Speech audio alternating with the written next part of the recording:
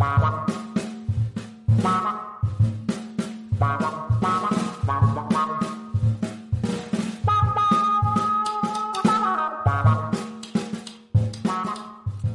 everyone. Welcome to the Real Music Talk podcast. I'm Keith Hall, your host, and this is episode number 15.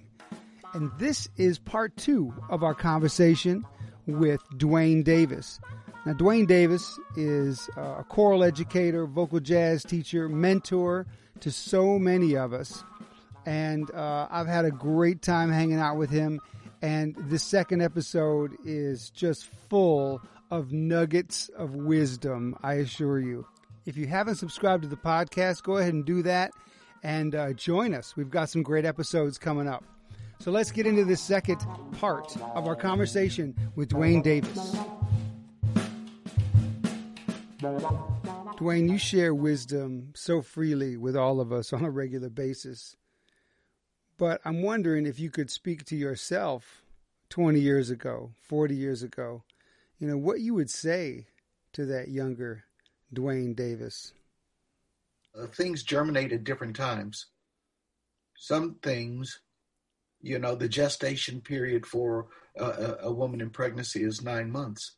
But you look at other animals and it's far longer than that. And you look at something like a diamond, and it takes millions of years to get the beauty out of it. And the grit and the fire and the pressure and all of that to become this valuable gem that it is.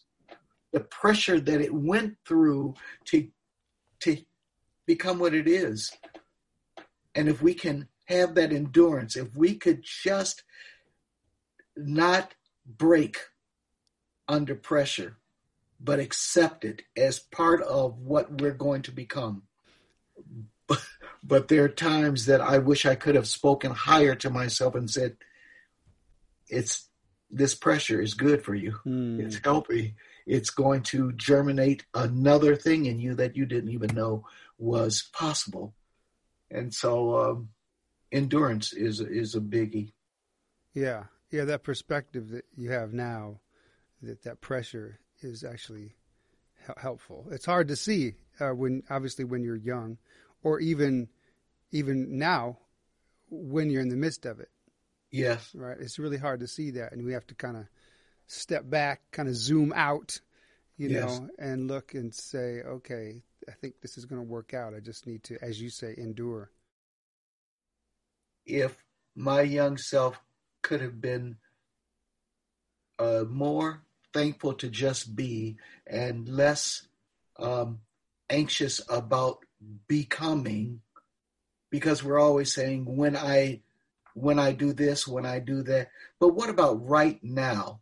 What is there anything good happening right now? Are you know, and there's so much every day that we skip over because we are waiting for that next thing, for when we finally get there, and that's a waste of energy to me.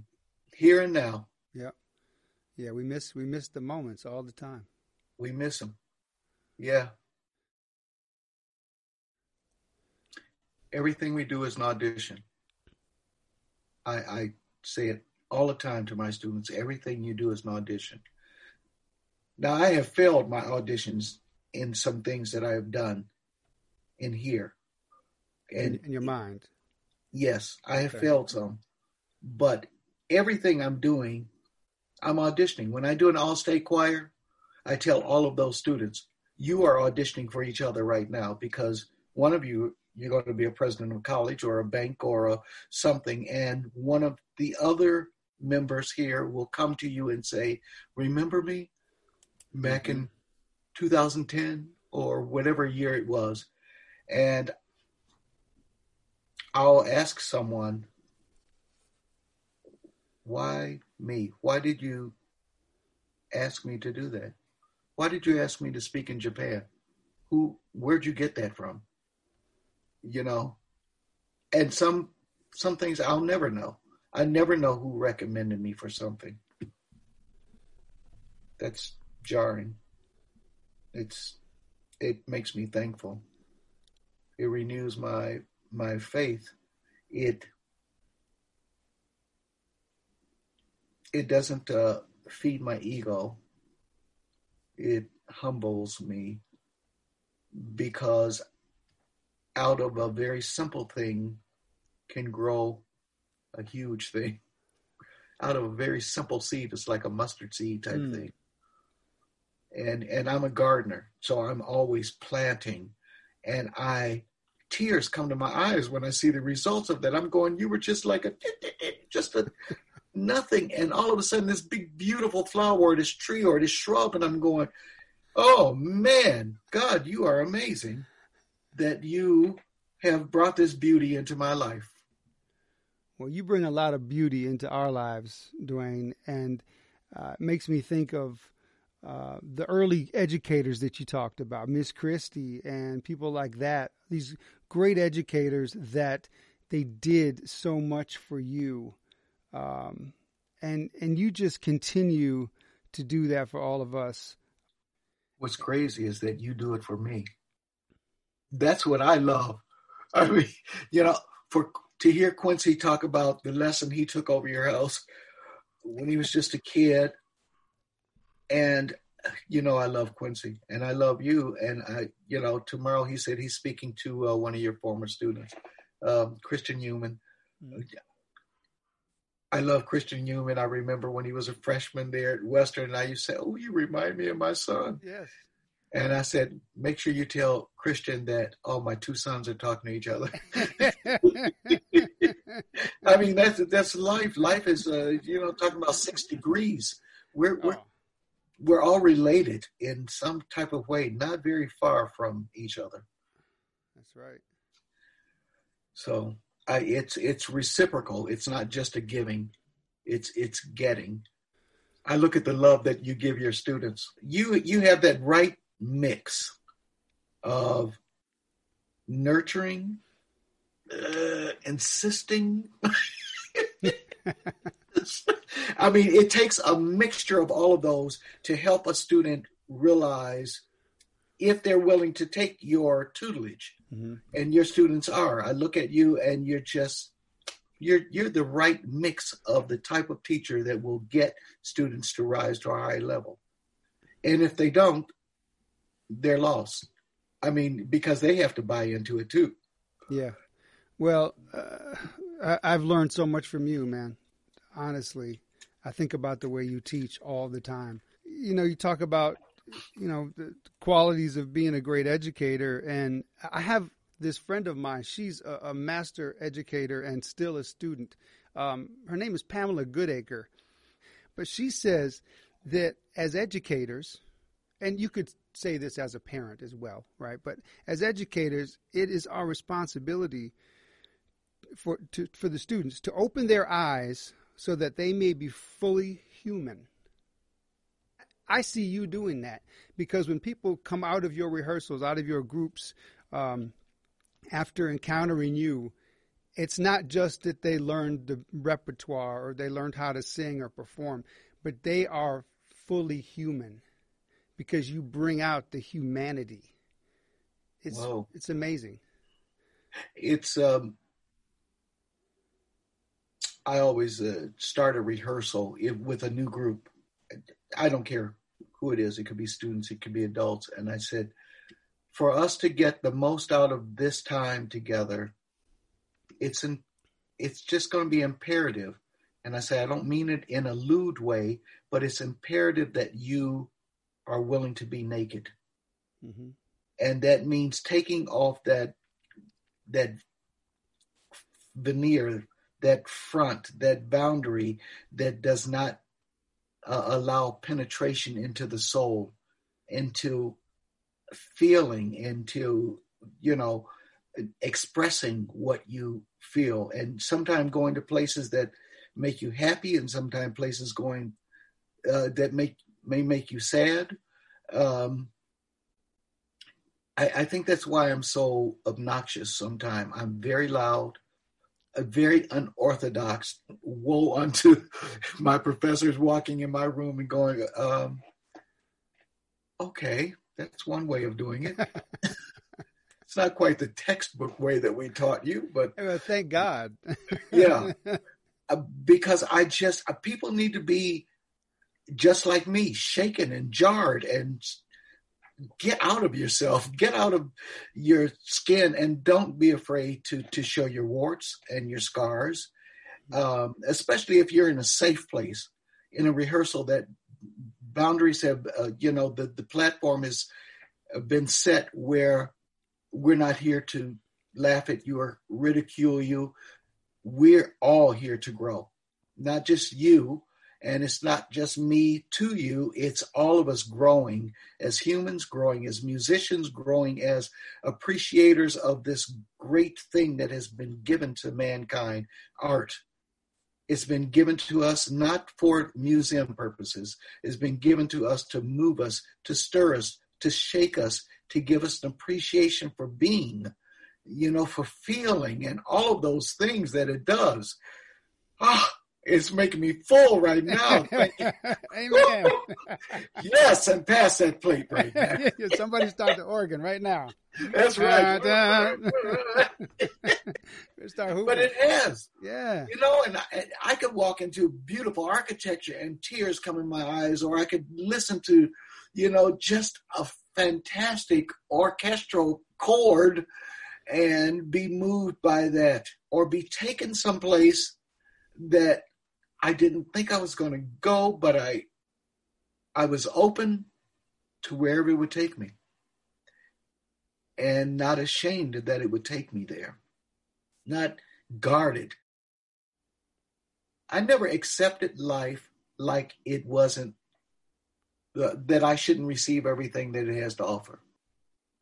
I never remember going through life, any part of it, with the kind of trepidation like, should I ask, or do I belong here, or I just never, my parents never discouraged me from anything. I was a loner pretty much in high school because I loved going to the libraries.